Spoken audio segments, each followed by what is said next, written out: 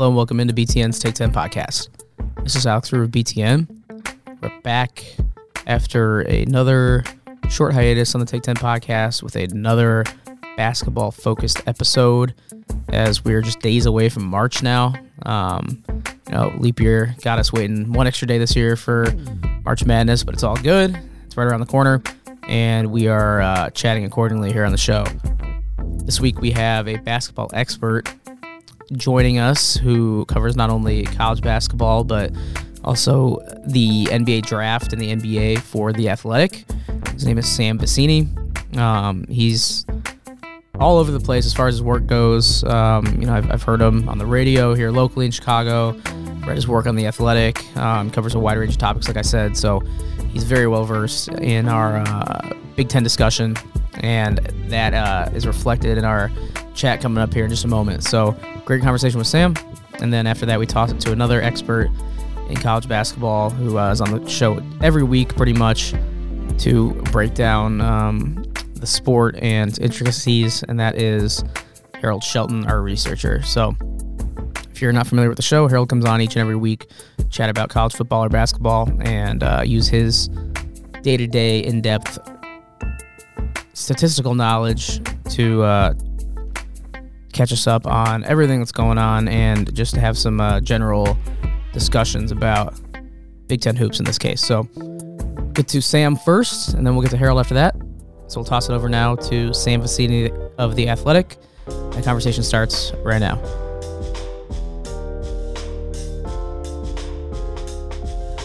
All right, I'm very pleased to be joined by a senior basketball writer for The Athletic. It's Sam Vecenie.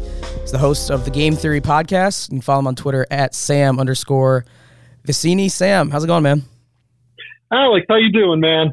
Doing great. Appreciate you taking some time. And you're a guy, I'm surprised I haven't had you on this podcast yet, because you're a guy that's kind of popped up across my sports media consumption habits over the years, whether, you're on the radio here in Chicago or reading your writing at The Athletic. It's just, you seem like you're everywhere. So I'm curious, let me know how you got into the business and how you kind of got to where you are today. I always like to do that on the show, especially off the top with sports media personalities.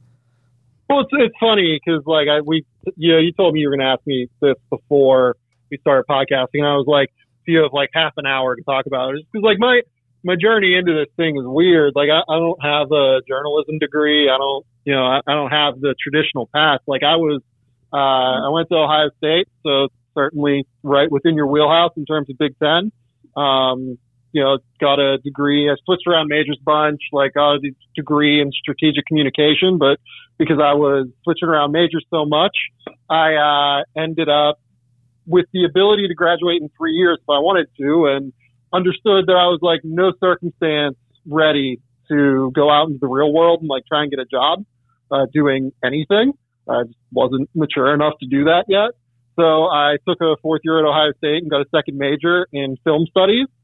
And from there, I went to Carnegie Mellon for my master's and got essentially a MBA in the entertainment industry. So I started working out here in Hollywood, and was working at like Stars, the premium movie channel or whatever, and worked at MGM, and then I worked at Nielsen doing like TV ratings and custom research and stuff for a year.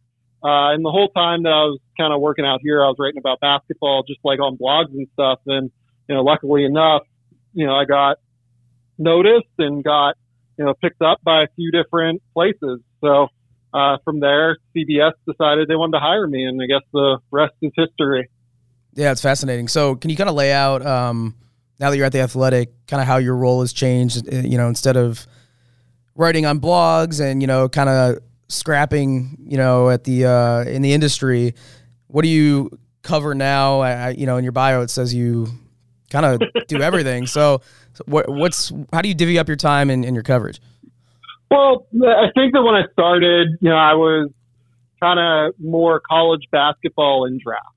It was more of that split. Whereas now it's a lot more of an NBA and draft split than it used to be. Like it's probably more like 45% draft, 25, maybe like 50% draft, 30% NBA, and 20% college, right? I'm lucky enough to work at a place here on the NBA side, which is where I theoretically work, at the Athletic, where they give me a bunch of freedom to just say, hey, like, you're good enough at this. We trust you. Just go do stuff that's interesting. And because my interests kind of sprawl all over the place, my brain kind of just, likes to have itself in a lot of different areas. It kind of works.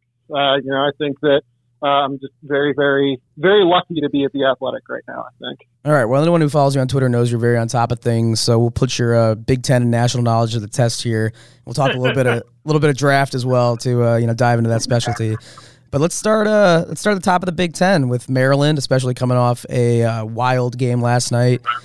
They're having a special season. They've kind of capped a few huge comebacks in dramatic fashion.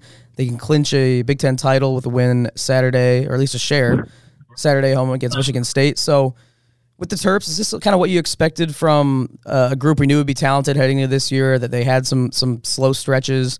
You think they're playing to their full potential now, or do they still have more to grow? I think you can go both ways on that, right? Like, I don't know that I expected them to be 23-5 right now. The reason that I say that is I wasn't 100% clear what to expect from Jalen Smith this year. Early in the year, he was a little bit of a question, right? Like, the first month of the year, he was certainly not what he has been throughout the entirety of the Big Ten season, which is up until a couple of blips here in the last few games, he's just been totally dominant on both ends of the floor. They've really let him loose as a pick and pop weapon. They've let him, just dominate the defensive end with his mobility and with his shot blocking ability. He's just really kind of, their decision to allow him to be more of a perimeter big as opposed to an interior big, which I think is what they tried to pigeonhole him into, more of the Bruno Fernando role from last year. It's really changed their fortune this year in such a substantial way. Anthony Cowan has been basically what we expected. He's gotten better at reducing the number of boneheaded, terrible decisions that he had a tendency to make throughout his first 3 years. And I think that really helps their offense kind of mature. But on the other hand, like, they've gotten very little from, offensively at least, from guys like Aaron Wiggins and Eric Ayala that I think we expected to be better, right? Like, Aaron Wiggins, up until recent games here, really struggled. He scored 20 points against Ohio State, was integral last night against Minnesota, but, this is a guy that scored in single figures in 4 of his previous 5 games, playing like 25, 30 minutes a night. So I think that that's the room for growth, is who is the real Aaron Wiggins? Because Aaron Wiggins, 6'6" with 7-foot wingspan, like, you could tell me that guy ends up leaving for the draft this year because he is, has a breakout NCAA tournament and becomes a big part of the reason that they go on a Final Four push, where you could tell me he's going to have to return and go to Maryland again and, be an all Big Ten player next year. So I think it's hard to characterize them, especially because if you look at where during the big win streak that they went on, I believe they won, what was it, 9 games in a row in Big Ten play. Where they did it was on defense. They were exceptional on defense in that run against, Purdue, against Rutgers, against Illinois, who's a pretty good offense. They were great in that Michigan State game defensively. Now, over the last 3 games, it hasn't been quite as good defensively, right? Like, against Ohio State, they were pretty bad. Last night against Minnesota, I thought they were pretty bad.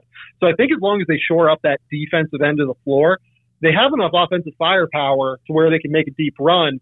But I just really hope that over the course of the next 2-3 weeks heading into the NCAA tournament, that's where they focus on figuring stuff out, because I think this is a team that's going to have to anchor itself on defense and then get enough from its stars on offense to make it work. Yeah, well put. And it's crazy to think that, there are several games that could have easily gone the other direction. You look at last night against Minnesota. You look at the early game against Illinois back in December. Nebraska even pushed them to the brink. So, plenty of potential. I think those losses or those near close wins will serve them well heading into March. But I want to take it down the list in the Big Ten to some teams that we weren't sure they were going to be good this year. We probably expected them to be better. And it aligns up with actually the Coach of the Year finalists, the Naismith Coach of the Year finalists that were named from the Big Ten just recently. And that's Pat Chambers at Penn State, Brett Underwood at Illinois, and Steve Peichel at Rutgers.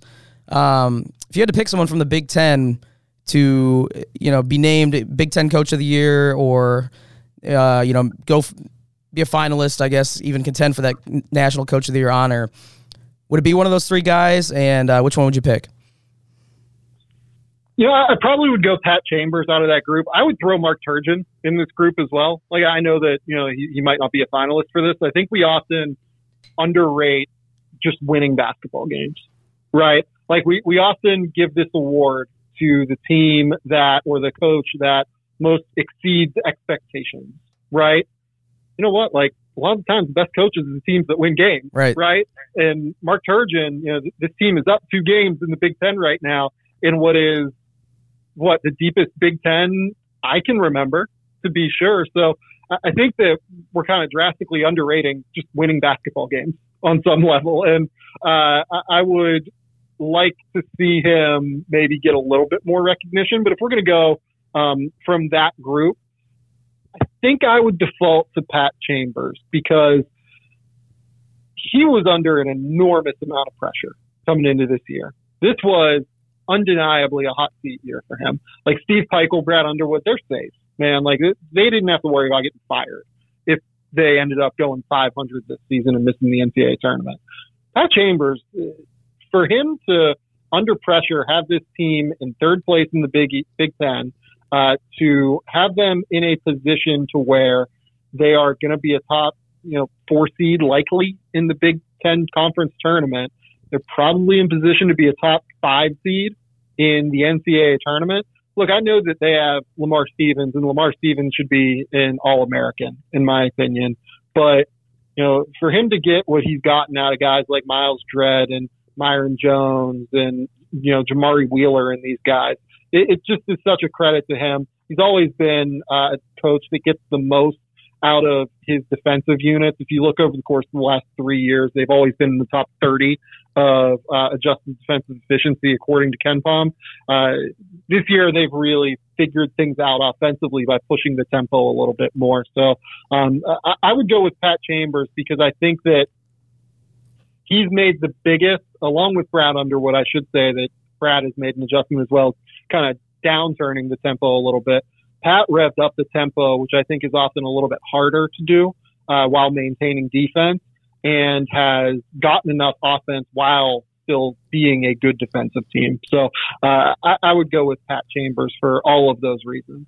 Yeah, another guy I'm surprised isn't getting talked about a little more is Fran McCaffrey. The job he's done at Iowa this year, especially after losing Tyler Cook to the draft and then losing Jordan Bohannon to injury. And I don't know how much you attribute Luka Garza's ascension to Fran, but I mean, Iowa did not look good early in the season after DePaul came into their house and kind of lapped them. And, they've kind of held steady and they had the struggles on the road, but overall, I think Fran's done a great job there kind of steadying that ship.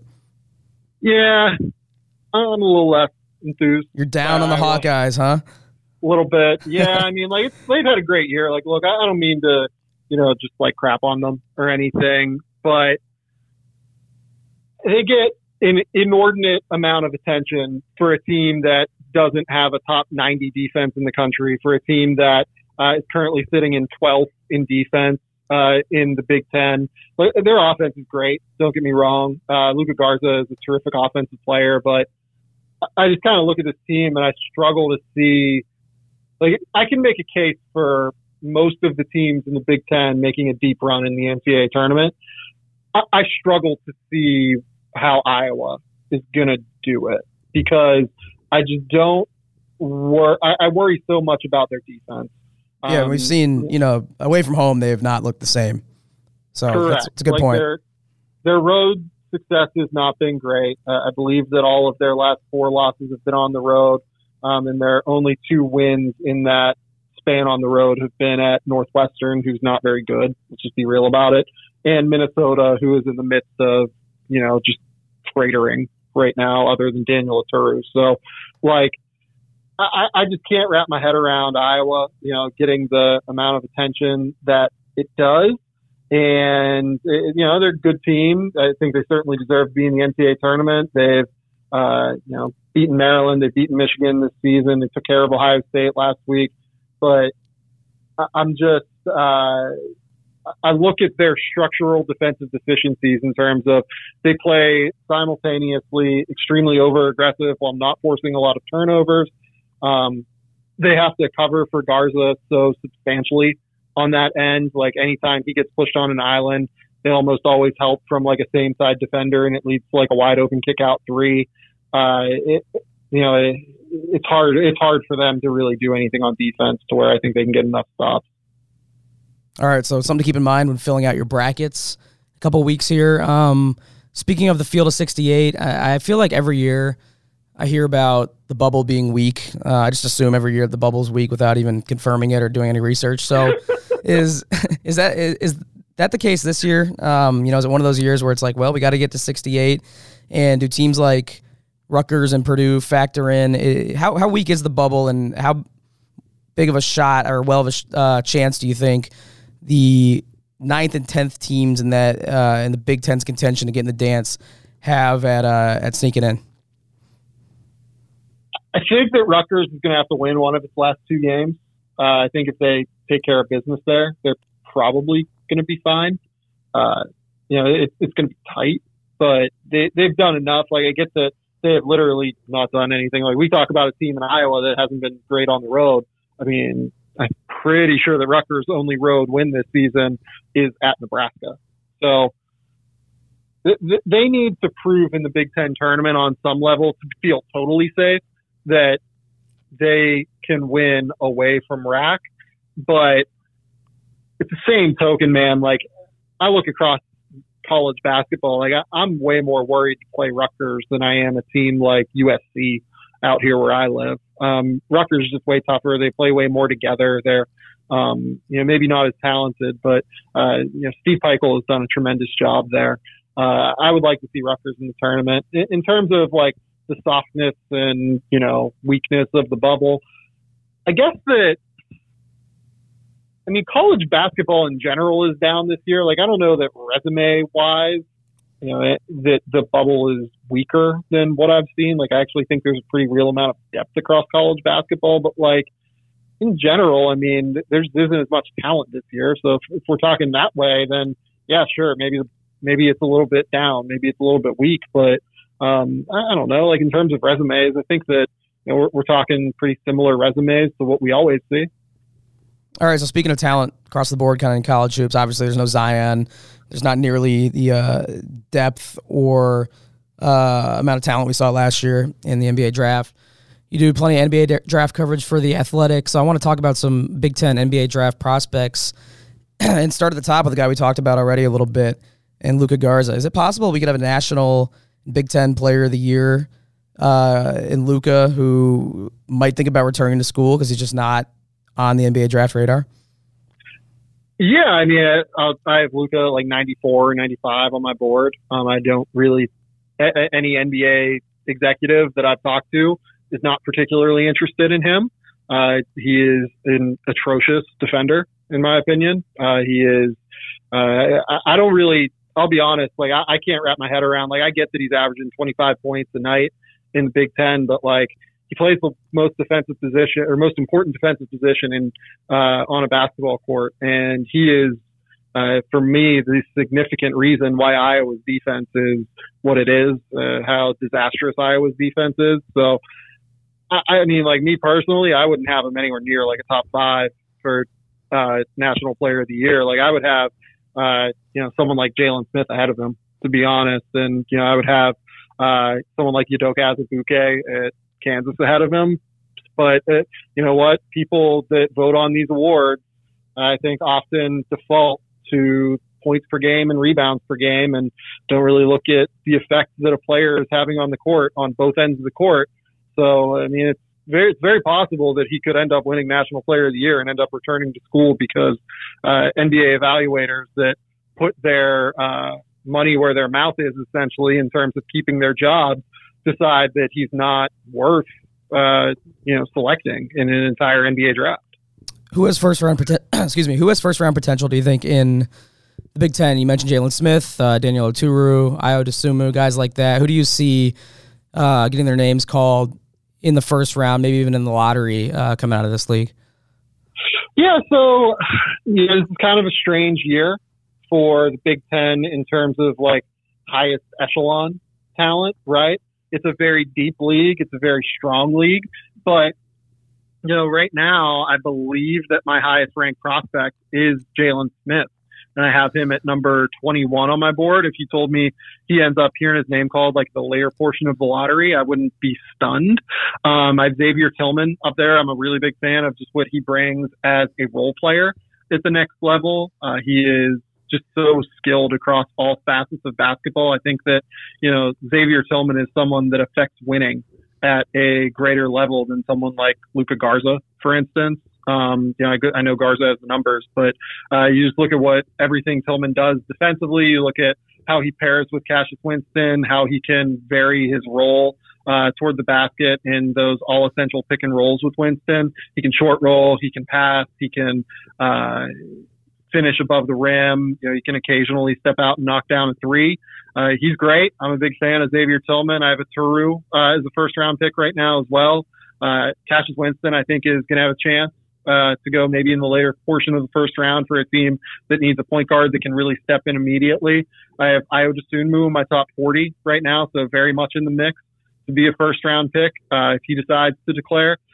Caleb Wesson, I have in my top 50. I think he's pretty solidly somewhere in the second round if he was to decide to leave Ohio State.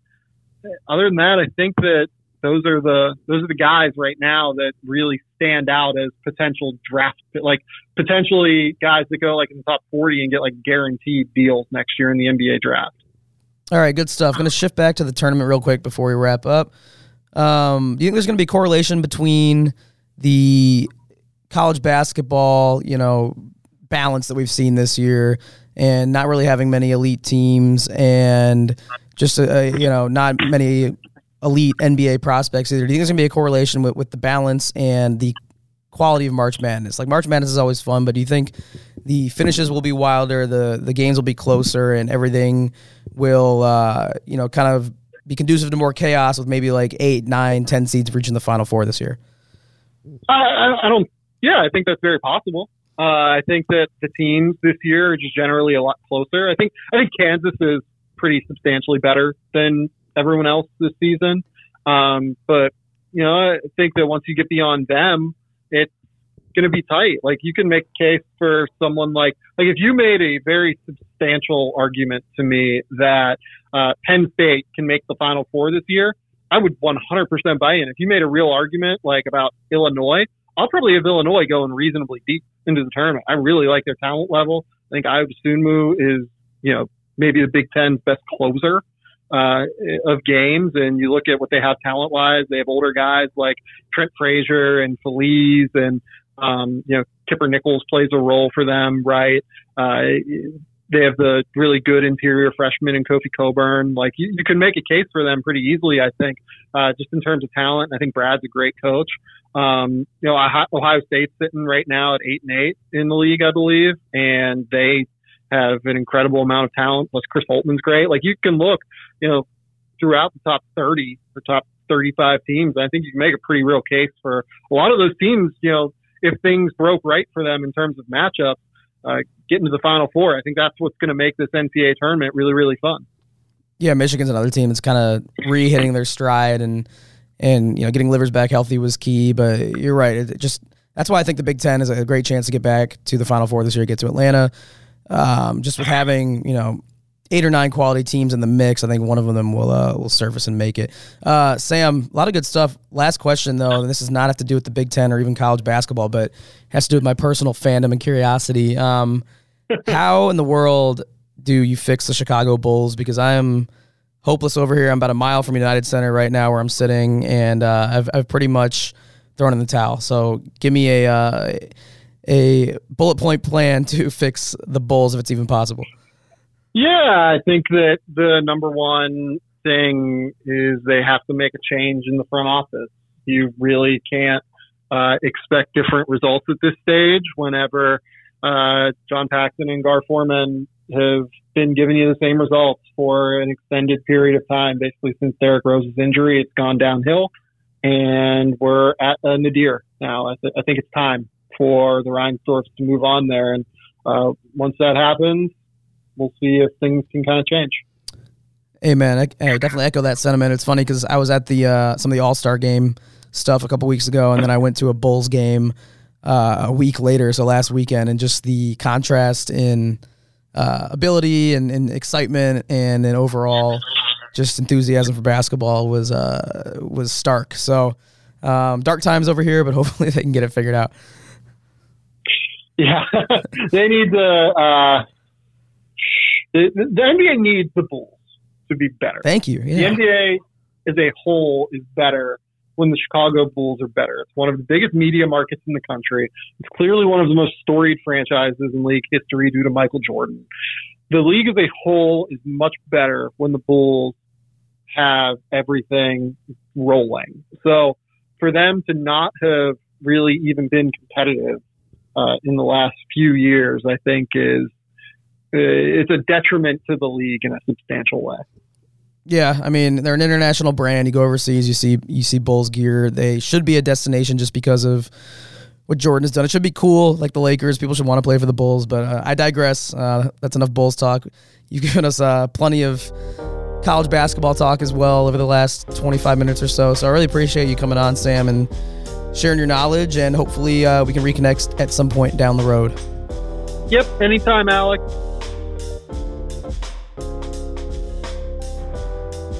All right. Thanks once again to Sam for joining me. Really appreciate his time and his expertise. A lot of good stuff from him, and definitely a new age basketball expert that the sport, desperately needs people like him to fill us average Joes and consumers of basketball in on kind of the analytics and what the game is telling him and how he sees the game. So a lot of good stuff from Sam. We'll toss it over to Harold Shelton now, BTN's in-house researcher, for an even closer look at Big Ten basketball. Some just laid-back discussion as usual with H. Always a good time chatting with him. So we'll toss it over to him for our Stat Head segment. It starts right now.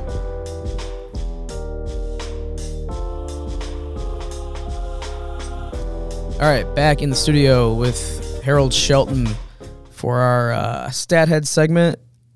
H, we're less than 24 hours removed from another wild couple of finishes in the Big Ten. That was crazy on Wednesday night with Penn State and Maryland both winning close to the buzzer. Yeah, just unbelievable, last-second shots, a couple of one-point wins, big comebacks. It had it all, and it was very fitting of the season we've had so far. Yeah, I feel like there have been those nights in the past, at least since I've worked here, where, you get not just one dramatic finish, but two. With both games being on BTN, it was really good for us, but I wasn't necessarily surprised that Penn State pulled it out because they were dominating that game. I was surprised, although maybe I shouldn't be with their track record this season, that Maryland was able to win that game because they look completely out of sorts. It's weird. They've had two of these big comeback games now with their team getting multiple technical fouls and everything kind of going in the trash in the first half. We saw it against Minnesota last night. Same thing happened against Illinois a few weeks ago. It looked like at a certain point that Minnesota couldn't possibly blow that game, but they did. Yeah, I think it was kind of a microcosm of both of those team seasons. Right. From the Minnesota side, they were up 8 on Iowa, a little over a week ago, with a chance to, kind of bolster their resume. They go scoreless the rest of the game and they lose. Then, to blow a big lead here, also at home. They're up 16 against Maryland. Let it get away, miss free throws late. As for Maryland, those guys, they're like thieves in the night. I don't know how many times we have to see them pull out a win like this. The Indiana game, they had no business winning. Yep. Aaron Wiggins makes some big shots. Sticks, big putback just like he had last night. And, I think it's the 4th double-digit comeback they've had this season, twice against your boys, sorry. the Northwestern game and last night, the Michigan State game, they're down 7 with 3 minutes left. They find a way to win it. So I think it says more about what Maryland has done and kind of the makeup that they have and the toughness that they have, that they keep finding a way to pull these games out. Yeah, I can't tell if it bodes for the negative in any way. Are they getting – you can look at it in a couple ways. Like, are they fortunate to have escaped with a lot of these wins? Probably, but is that necessarily a bad thing? Like, it always goes back to the adage that, they're figuring out how to win. A win's a win. Doesn't matter by how much necessarily.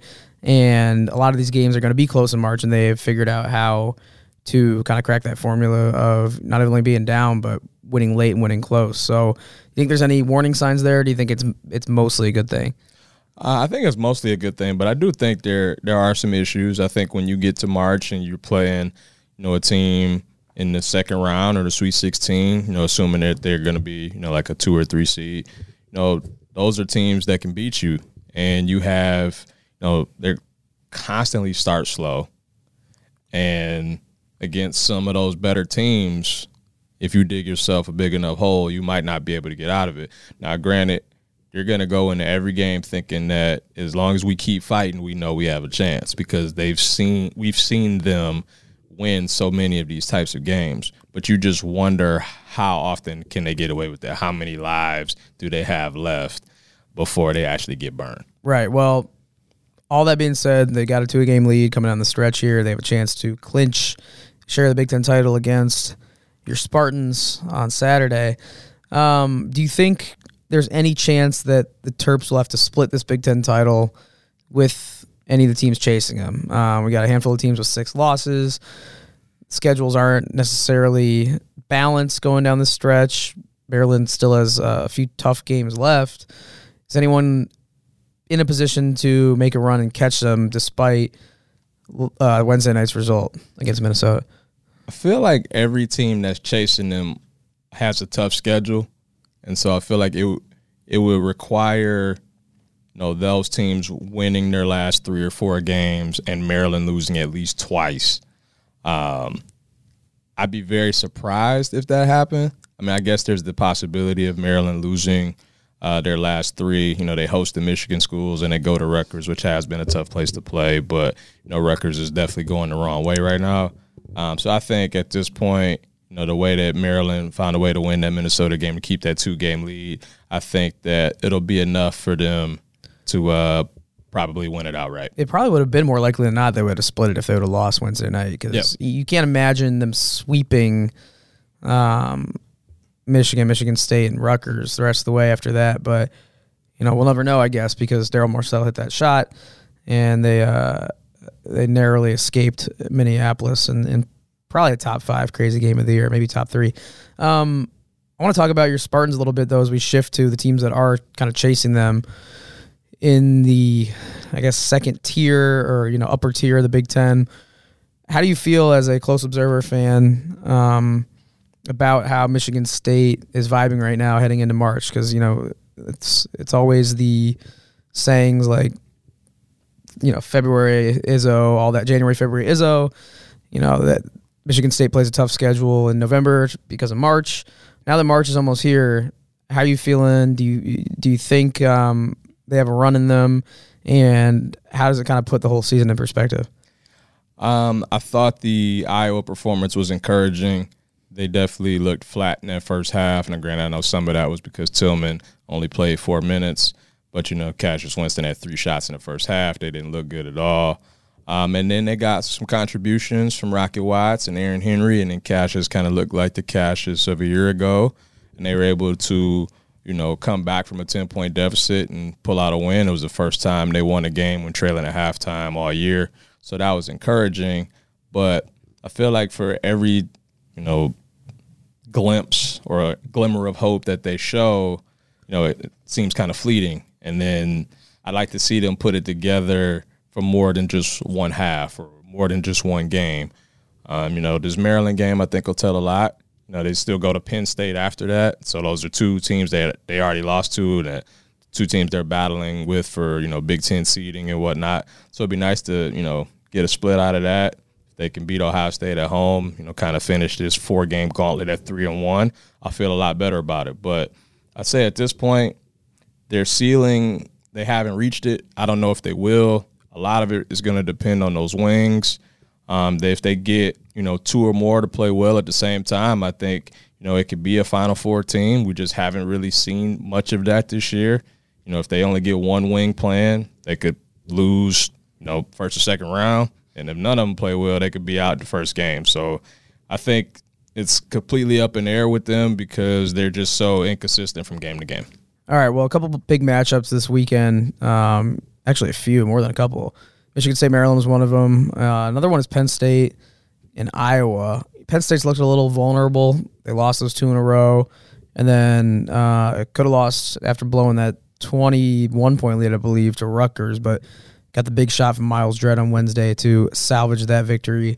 And Iowa coming off a loss as well against your Spartans. So are you worried about either of those teams? Iowa has their struggles away from home.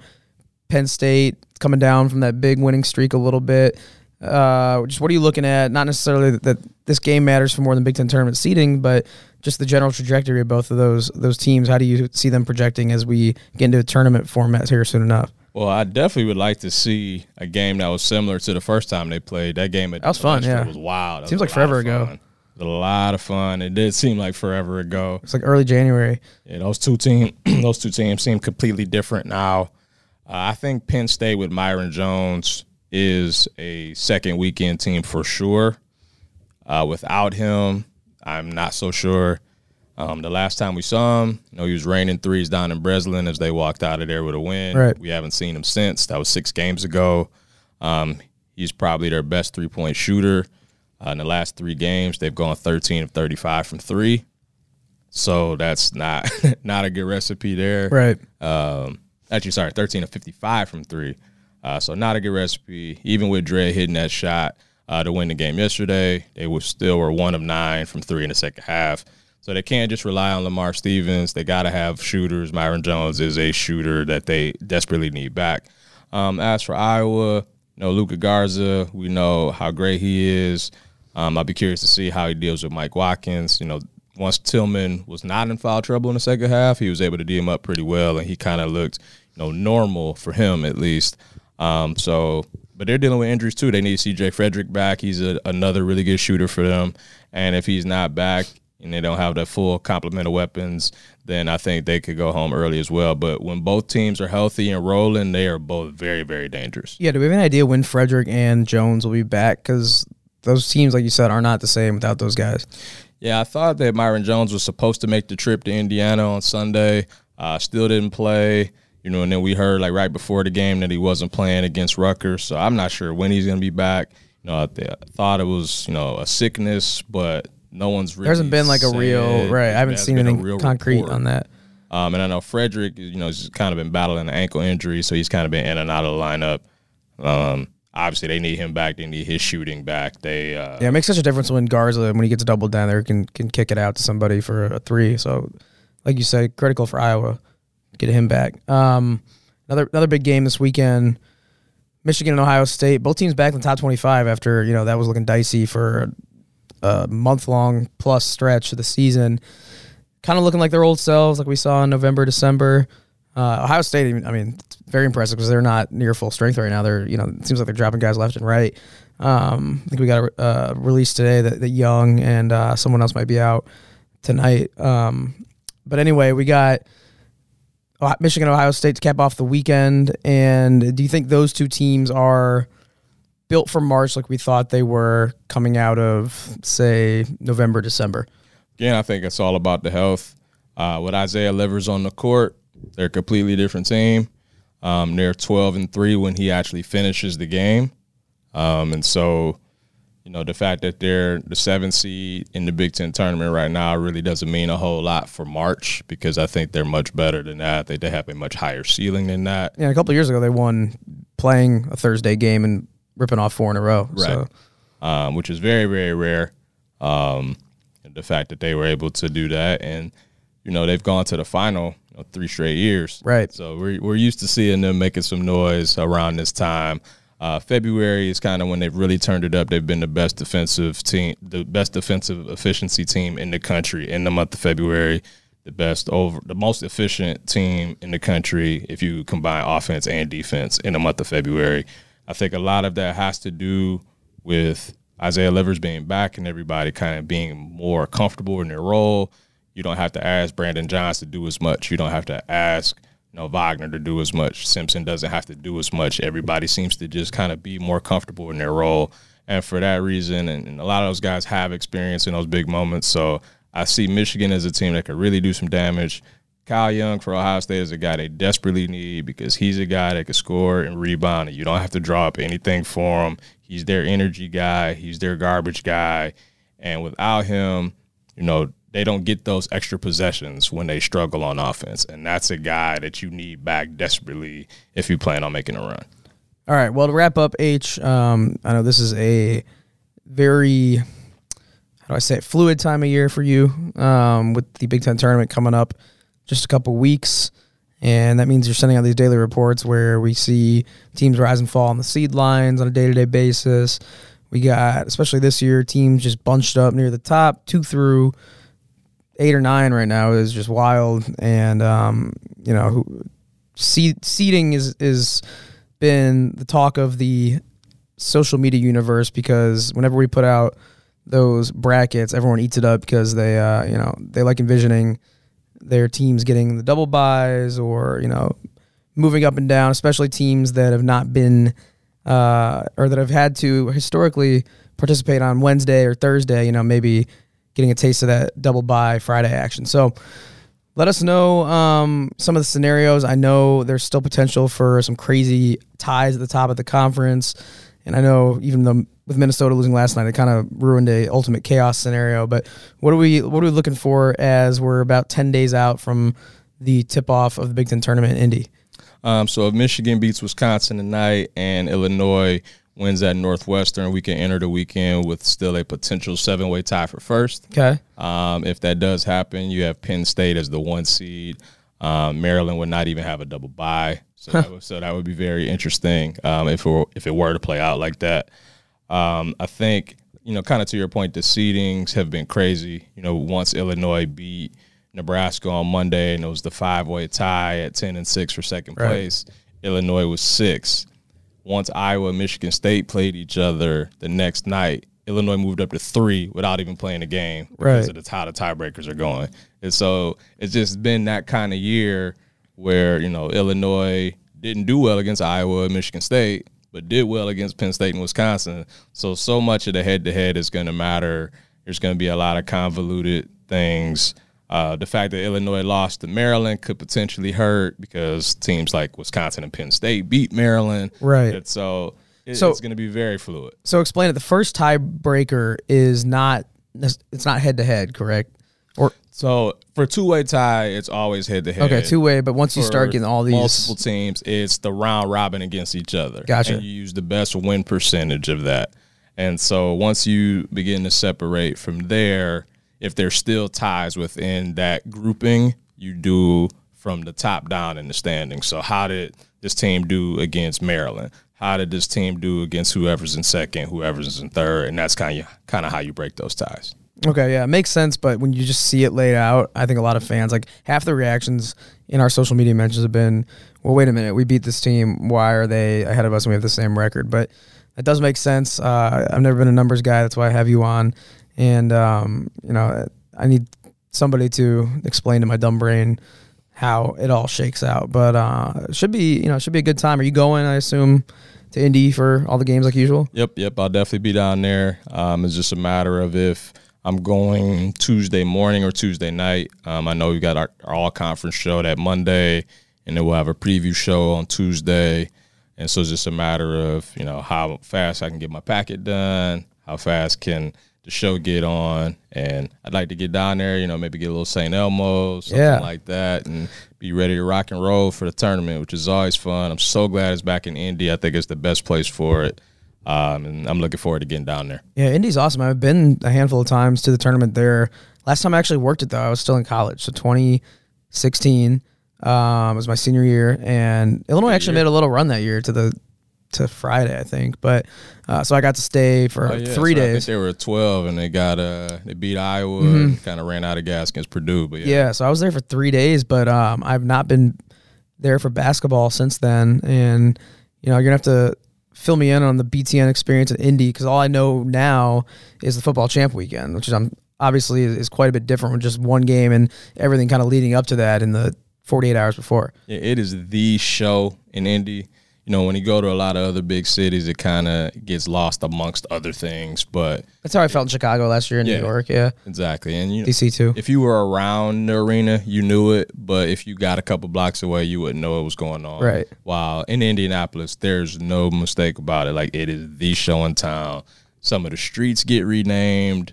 People, schools have their own bars and stuff. Yeah, you can walk everywhere. Is the perfect event for it. I love it every time it's there. I'm so glad it's back. Yeah, I'm looking forward to it. Like, every place we've gone has kind of had something going for it. I think the DC year, that was my first Big Ten tournament working for the network.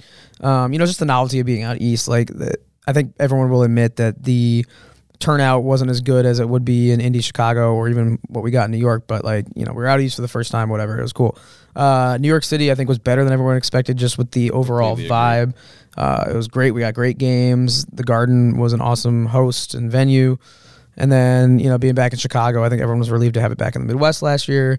And, the games weren't all that great, but just having it back, for us down the street was fun. But I concur with you. It's going to be cool to pretty much have our own little basketball utopia going on in Indy.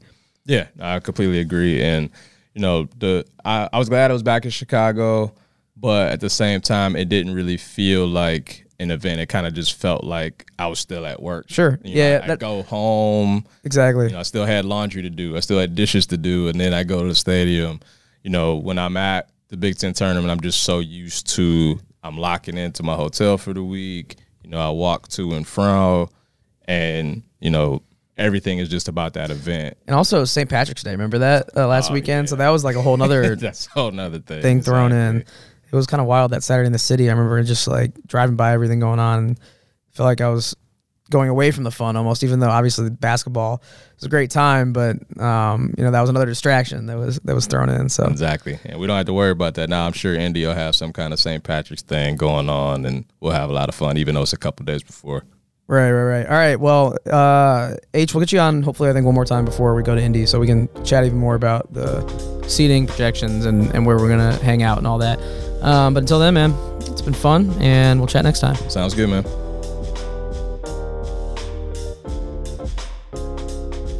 All right. Thanks once again to Harold and Sam for joining the show. A lot of hoops talk today. A lot of good in-depth discussion on what to expect coming up in the next couple weeks, and what is one of the most fun times of year. I can't get enough of March Madness and conference tournaments and everything that goes along with it. It's just awesome. So hopefully we got you ready a little bit here. Plenty more to come over the next couple weeks, and we'll try and get some more basketball-centric guests as we roll along into the month of March. Quick reminder before signing off here, please, if you have not already, subscribe, rate, and review the show on Apple Podcasts, Google Play, or Podbean. If you're just streaming on SoundCloud, don't forget you can find and subscribe to the show on those platforms, and we're also available on BTN's YouTube channel. So definitely do that if you haven't already. Leave a positive review if you like the show. And before we end it here, I got to give a shout out as well to my producer, Wes White, in this case. Always appreciate the work he does, and I always appreciate everyone out there for listening as well to the fruits of our labor. So thanks as always. Keep it locked, subscribe if you haven't already, and we'll talk to you next time here on the Take 10 Podcast.